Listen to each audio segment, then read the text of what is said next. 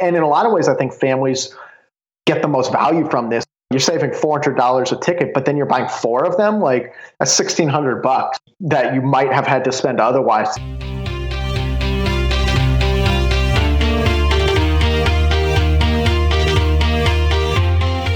You have landed on the one and only podcast where you'll learn about the people and places that inspire life-changing travel. This is Dramatic Travels.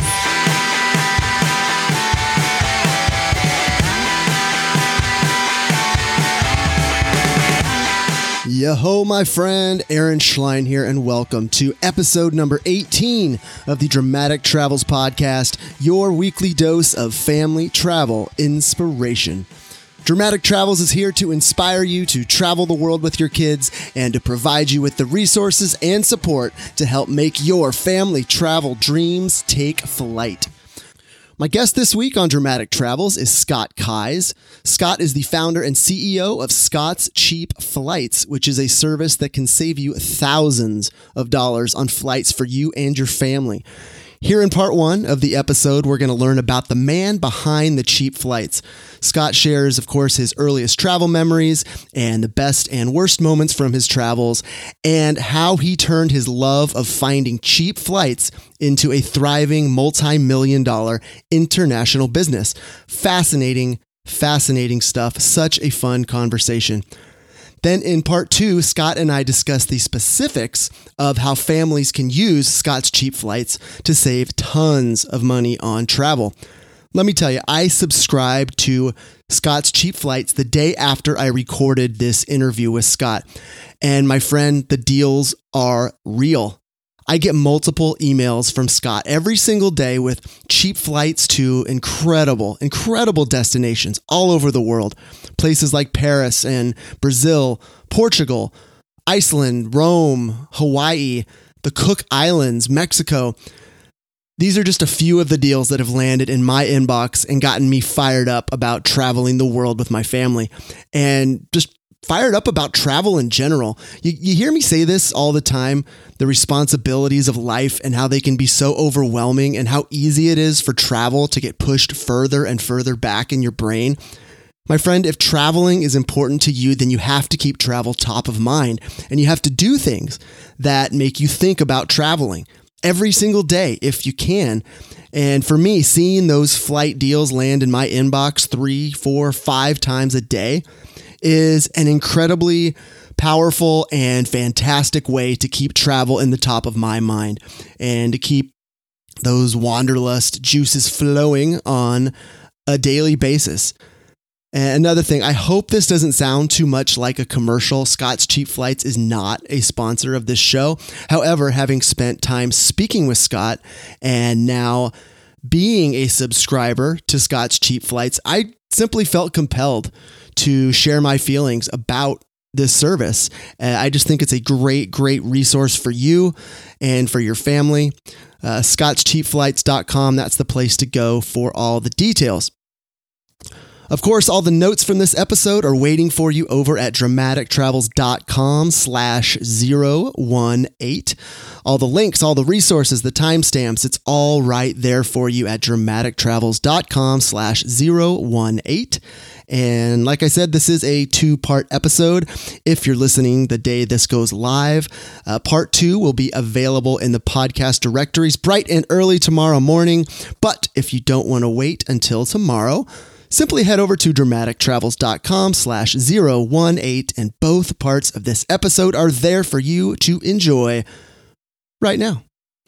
All right, my friend, time to crank up the volume. Here's my chat with Scott Keyes from Scott's Cheap Flights. Off we go.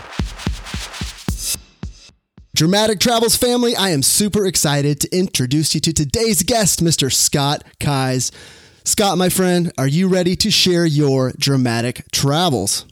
Heck yes, I am. All right. Scott is the founder, CEO, and flight searcher-in-chief of Scott's Cheap Flights, which you can find at scottscheapflights.com. Scott, that's your official bio. Take a moment. Tell us a little about you as a person. What is life like in the world of Scott Keyes? I I love being me. I get to work a dream job. I got a dream company. Just being able to work in a position where I'm helping people all day, every day, find cheap flights and live those, take those trips, go on those vacations that they didn't think they could afford otherwise. Like that is absolutely a dream, and being able to live vicariously through people when they take those trips. The funny thing is, though, as enjoyable as that is, just like any job, when you start to get down to the nitty gritty, not always as glamorous as it might seem. I work in travel, which is incredible. It's amazing. But what that actually looks like on a nuts and bolts is, 12, 14 hours a day. I'm on my laptop. I'm searching for flights, and it doesn't frankly look that much different than other jobs per se. Just I'm lucky to be able to kind of dream in wanderlust and help people travel in the process. Great. Just touch on your personal life for just a second. What's Scott Kai's personal life all about? Oh man! So when I'm not on the road, I live with my wife and our puppy and cat out here in Portland, Oregon. It's great. We love it out here. Go hiking on the weekends, playing a soccer league. We just joined a bocce league. So trying to get outdoors and whatnot, but especially working from home, able to kind of be really location independent. So sometimes it's working from home. Sometimes that's like work where I was down at a coffee shop this morning, working over my brother's house. It's great. But yeah, I'm really trying to kind of absorb the Portland lifestyle. Moved here about a year ago from Colorado and really, getting into the bike scene out here, the craft brewery scene. Just real into it all. And what precipitated that move? So my brother actually had kids recently and really wanted the whole family to be able to get out together here.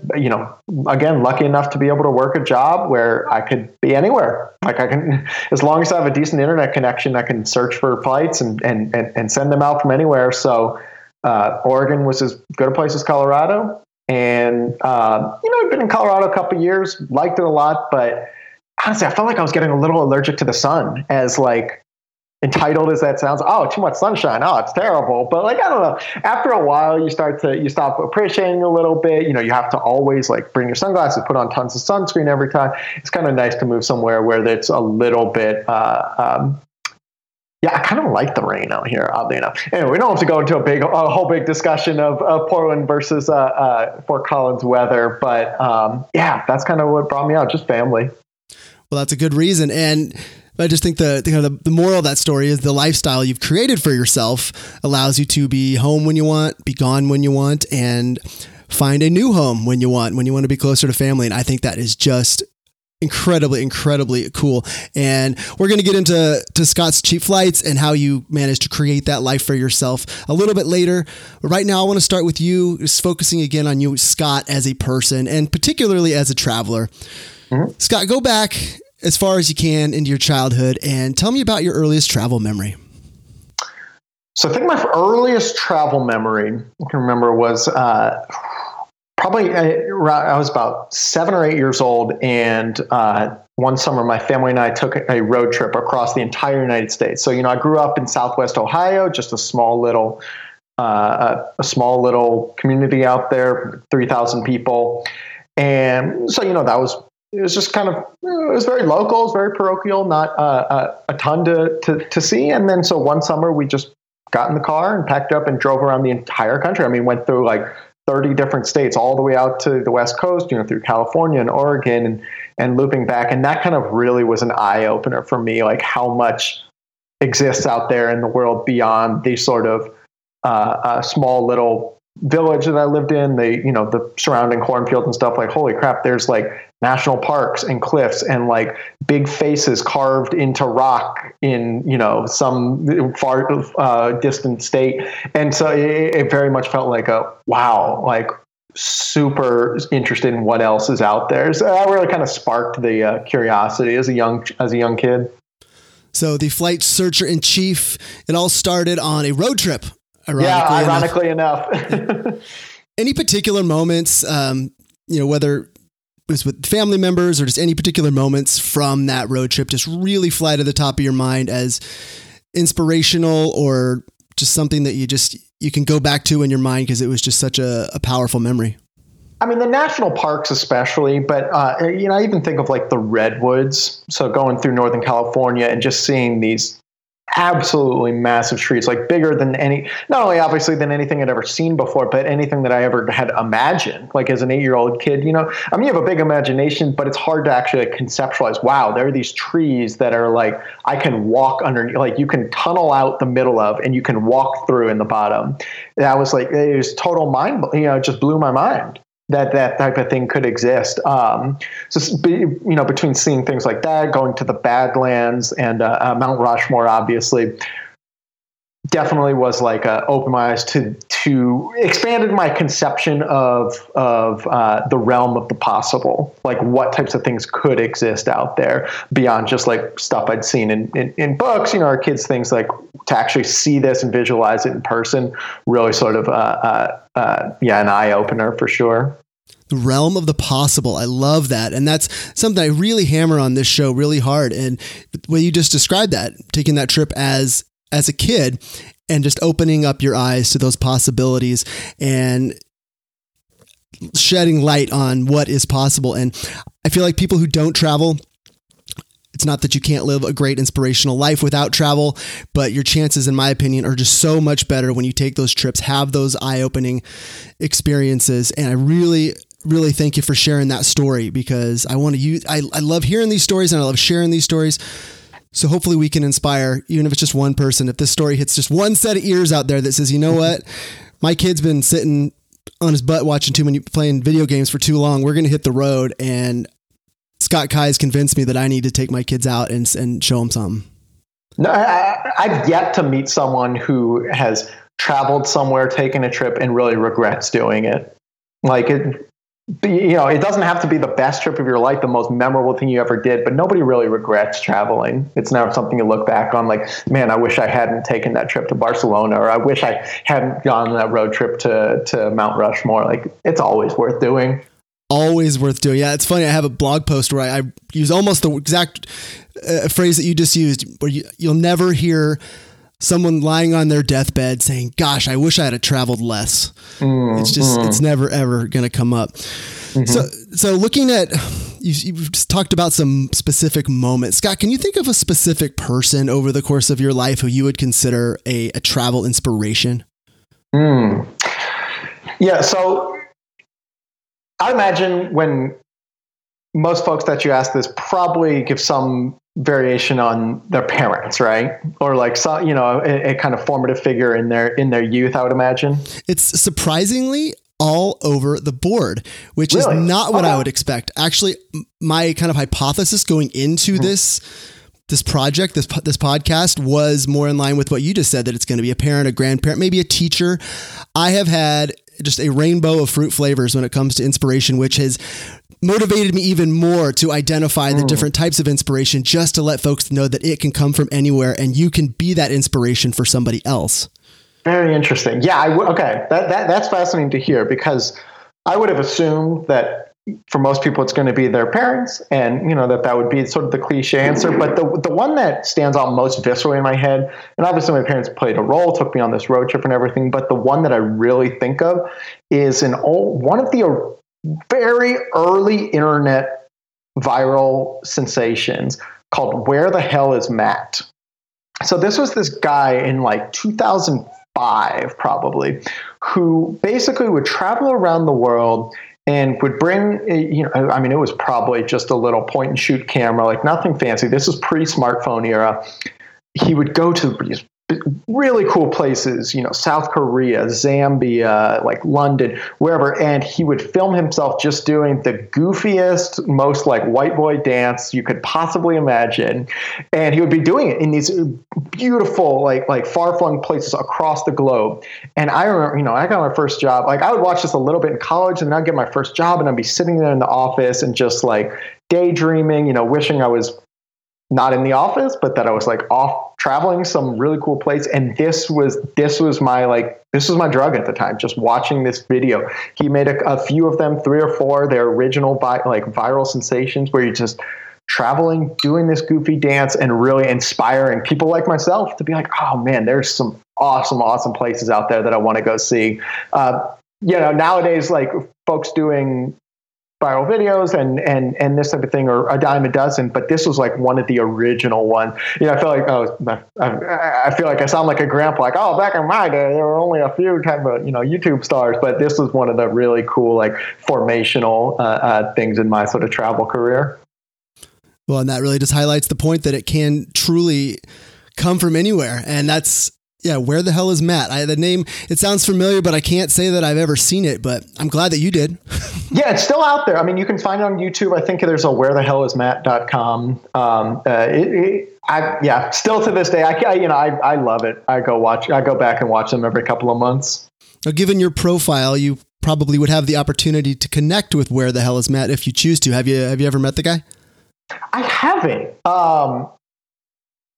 Oh man, we need to let him know. It's still like you think of the stars from when you were a kid. Like, I don't know if he would even have at the time or be interested in meeting somebody like me. Anyways, I never really had thought about that. Maybe I should reach out. Who knows? Well, I'd like to think that anyone who had that much of an impact on someone indirectly, just through the power of technology, that they would want to know that. If I had a positive effect on someone's life, I think it would, it'd feel good to hear that and motivate us to move on. And whatever Matt happens to be doing today, I don't know, but I'm sure he would like to hear, would love to hear that. That's an awesome story. And I love it because it just goes to show you there's no two inspiration stories or travel origin stories that are exactly alike, which is why I'm trying to tell as many as I can to inspire as many as we can. And I really, really appreciate you sharing that. Sure. So Scott, another real major purpose of my podcast, why I started the podcast, is to identify specific fears that travelers in general, but specifically parents, might have about getting started traveling with their kids. And one of the ways I'm combating that is having inspirational travelers like yourself share stories of a low moment or something that happened over the course of your travels that rocked you and what you learned from it. Can you share a story like that? Probably the one of the like early sort of low moments. Not my favorite time traveling. I was right after I graduated college. I was backpacking around Europe for 3 or 4 weeks. Very sort of cliche traditional move. And I remember one day I was in Lisbon. I was traveling by myself. I was not having a very good time. Like I just kept. It was like one little thing after another. Like I didn't have a whole lot of money. Like they were like kept like walking through these parks, and people would try to come up to me and ask me in Portuguese if I'd like to buy some drugs from them. And I was, A, I didn't speak Portuguese. B, I wasn't interested. And C, is just like by the time the 5th person in company was like, come on, you saw me say no to the last guy. Like, why do you think I'm going to say yes to you? And so I was like, all right, I got to get out of Lisbon. Like this is, so I got like a late night bus down to the southern coastal town of Faro. And I hadn't really that bus ended up getting canceled. It was supposed to be an overnight bus, get there in the morning, but they were like, you can take this 7 p.m. bus that's about to leave. I'm like, okay. I hadn't really thought about, I didn't really know what my other options were. So I took that. Lo and behold, that gets into Faro at like 2 a.m. And this is not like, a major city where there's like a ton of accommodation and stuff. Like it's a pretty sleepy coastal community. I didn't have a smartphone. I definitely didn't have any type of like hotel reservations or hostels or anything. I had like maybe a guidebook, and it had like 2 recommendations on there, and both of them were closed.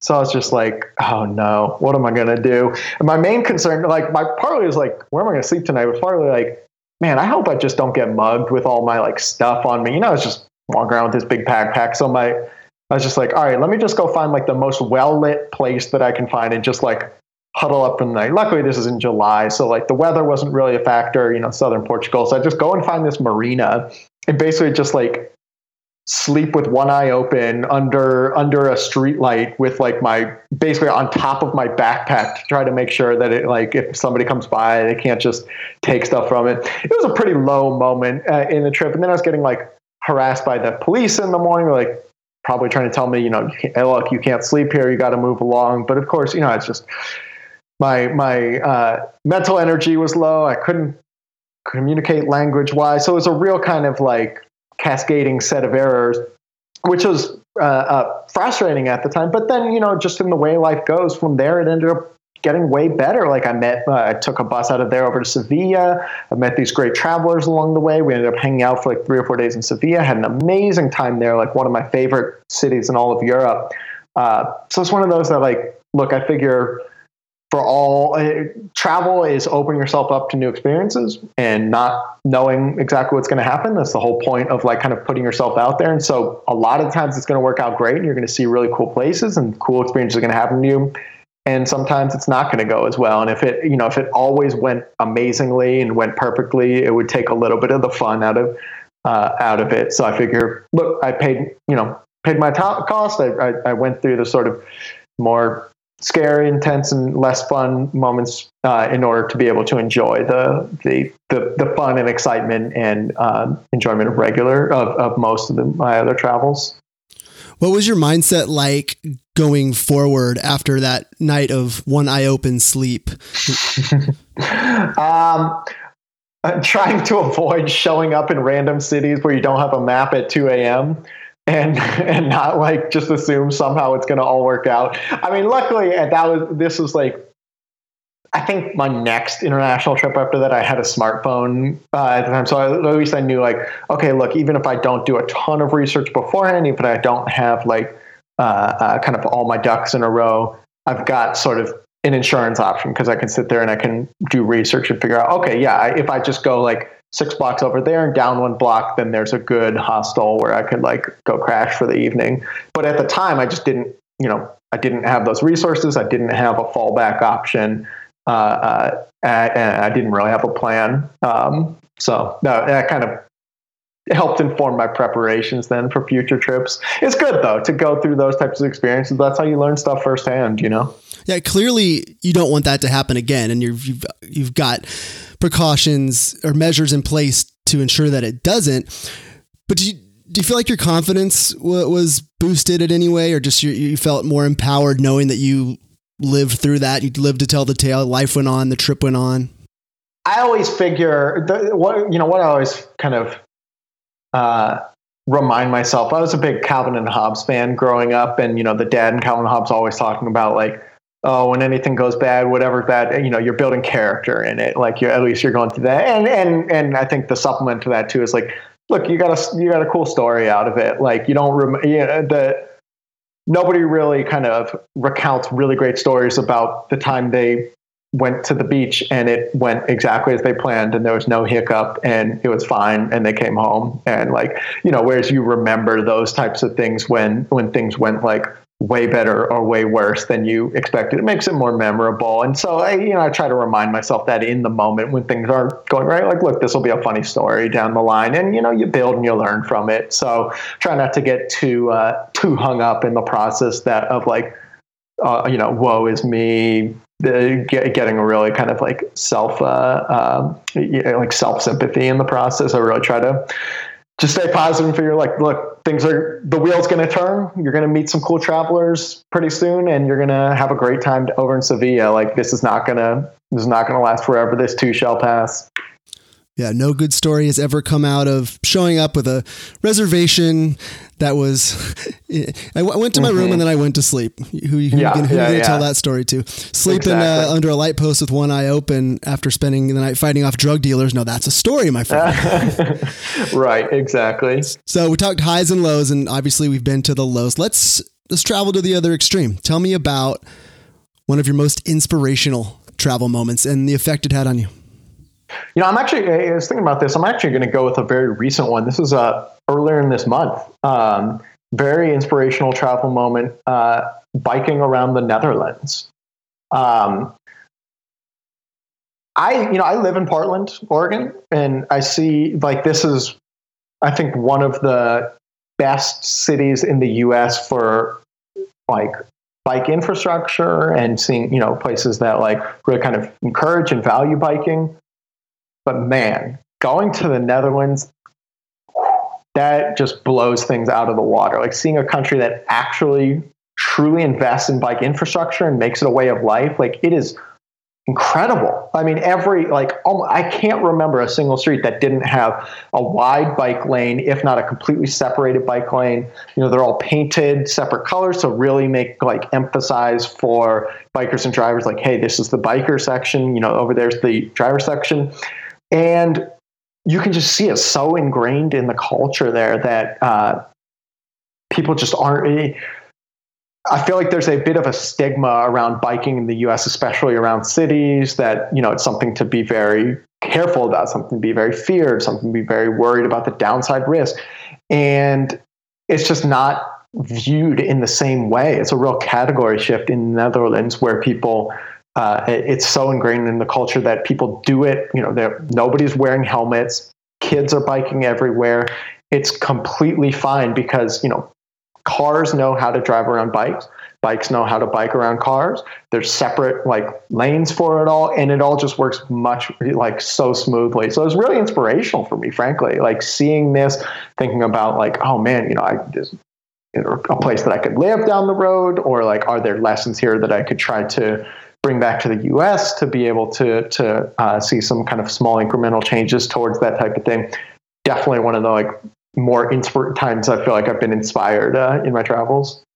So what's one specific takeaway there that, if you could stand in front of the United States Congress and, all right, Scott Keyes is going to give us everything he learned from the Netherlands about the importance of bike infrastructure. What's your number one? Yeah, I think if there's one thing I could change, it would probably be just putting bike lanes in every single street, at least in sort of these more dense areas, to really encourage biking and make it feel like something that's a bit safer and more, rather than you're having to fight cars the whole time, that there's a separate space where bikes can go through. Way more people are going to be interested in doing it. It's going to be much more part of culture. And then that sort of gets the ball rolling and creates a kind of a virtuous circle where, okay, cars are more used to having bikes on the road. They, have a wider berth. People are see, okay, yeah, this isn't something that's really dangerous. Maybe I should bike more, get the health benefits, get the transportation benefits, takes away more traffic, on down the line. So if I could be king for a day, rule Congress for a day, it'd be more bike lanes, if not mandatory bike lanes everywhere. Well, and that's clearly it's a cultural shift within the Netherlands, and it's a countrywide initiative. Would you say that the United States is at a disadvantage just sheerly because of our size? I mean, you live in Portland, I live in Sacramento. Sacramento is also a big biking town, but at the same time, although Sacramento and Portland are relatively bike-friendly cities within the United States framework, you take it into Netherlands and it looks pathetic. Oh, yeah. In comparison, that's just a fact. What do you think's one of our limiting factors as a country? Well, I think we're making progress. So I lived in DC for 4 or 5 years, and I could see the slow but sure shift in those few years where just more bike lanes were getting put in, and it became a bigger and bigger part. But it really is incremental. You put in more bike lanes, and that encourages folks to bike more, and then folks are biking more, and that's building up more of a constituency who are demanding, all right, look, if I can bike to, these few places, I want to be able to bike more places. I want to be able to run errands. I want to be able to go to the grocery store rather than just to work. And so these things aren't easy, making those types of shifts. And especially, car culture is so incredibly ingrained in the U.S. over the past 50, 60 years. So much of our daily civic life is built around setting aside massive parts of the public sphere to have space for cars, whether that's driving through, whether that's parking. Trying to reverse a little bit of that and start to do more biking it's a tough thing. Trying to kind of build that constituency, but I think.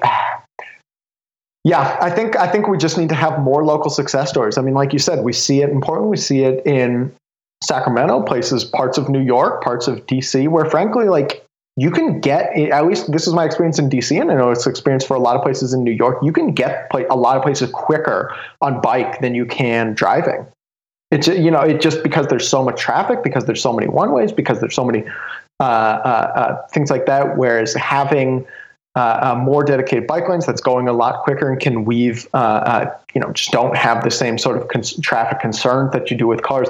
That's going to start to encourage people over time. So I'd like to see, more of that happen, have that more of those demonstrations where you're starting to build best practices and build success stories for other cities to be able to emulate. But, I'm not under any illusions that this is happening overnight or that this is something that's imminent, but hey, going to work on it. Right. And Dramatic Travels family, whether you are a bike enthusiast or not, a higher level takeaway from Scott's story here is just something he learned he learned from his travels and just observing the way things are done in other cultures, the way that value systems dictate the way that the culture and the civic culture is set up. And there's so much to be learned simply by traveling and exploring other cities around the world and seeing the way they do things. I couldn't even count the number of times throughout my travels where I would say, wow, that is just, I never thought of doing this that way. And man, it's genius. Why don't we do that in the States? One just example straight off the top of my head, and this will be parents everywhere would probably can resonate with this, but all over Europe, when you're climbing concrete staircases, there'll be the stairs in the middle where you walk, and then on either side of the stairs is just a flat ramp where you can roll stroller wheels up. And you can walk up the stairs and push your stroller with your kid at the same time. You don't have to find the ramp. You don't have to go hunting around for the elevator. I've literally never seen that in the States. If it's here, I've never seen it, but they're all over Europe, and it's like, why in the world aren't they doing that here? Another one too is it relates to bikes. The pedalless glide bikes. I saw them all over Germany like 15 years ago. Little kids learning to ride 3-4 years old. The bikes with no pedals. You've seen these? They're all over here now. They've made their way across the pond to the States, but it was like, oh my God, that is such a brilliant and simple and genius idea. Why aren't we doing that? And we are now, but it's just little things like that you observe in your travels, and you can incorporate them into your own life. And like you said, bring those ideas back and try to weave them into the culture as a whole. It's such a powerful thing. It's so cool seeing, you go to different countries and see like the best things that they do there, and starting to think of and not only the best things that they do in other places, but you also stepping outside of American culture for a little while gives you some distance to be able to see the best things that we do here too, and give you definitely a more fervent appreciation for those things that you might have been taking for granted otherwise. Excellent point. That's the yang to the yin of my story. Is perfectly said. Yeah, because there's definitely a whole laundry list of things that are awesome about our country and things we should be grateful for. And when you travel around the world and you see, or you miss those things, and really makes you be grateful for what you have. So Scott, let's shift the conversation to your business, what you do for a living. Scott, I read that you founded Scott's Cheap Flights in a Denver coffee shop. Tell me about that. Yeah, very random, very serendipitous. I had worked for years as a journalist, actually in Washington, D.C. This was kind of what I studied in college. I definitely didn't study business. There was no degree in flight searching or anything. But I really as just a hobby, gotten very good at finding cheap flights and sort of travel hacking, that sort of stuff. And it all kind of culminated in 2013, late 2013, when I found the best deal that I ever got in my entire life, which was nonstop from New York City to Milan for $130 round trip. It was still to this day probably the best deal that I've ever gotten. I frankly didn't even know I wanted to go to Milan, but for $130, heck yeah, I'm going to go, of course. So when I got back from that trip, I had all these coworkers and friends who'd heard, the word got out, I guess, about the price. And they'd come up to me, hey, Scott, how was your trip? Listen, cool. Listen, next time you find a deal like that, can you let me know too, so I can get in on it as well?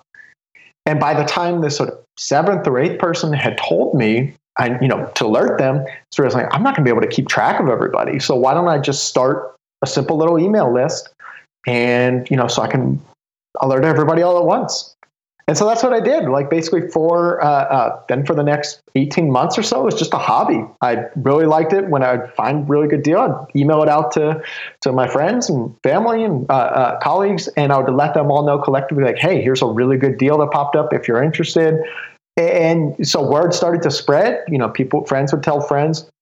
And by 2015, it had grown large enough that it basically got graduated out of the free tier on the MailChimp subscription. So I had to start paying to send these emails, and I started to realize, oh man, like that's a bummer.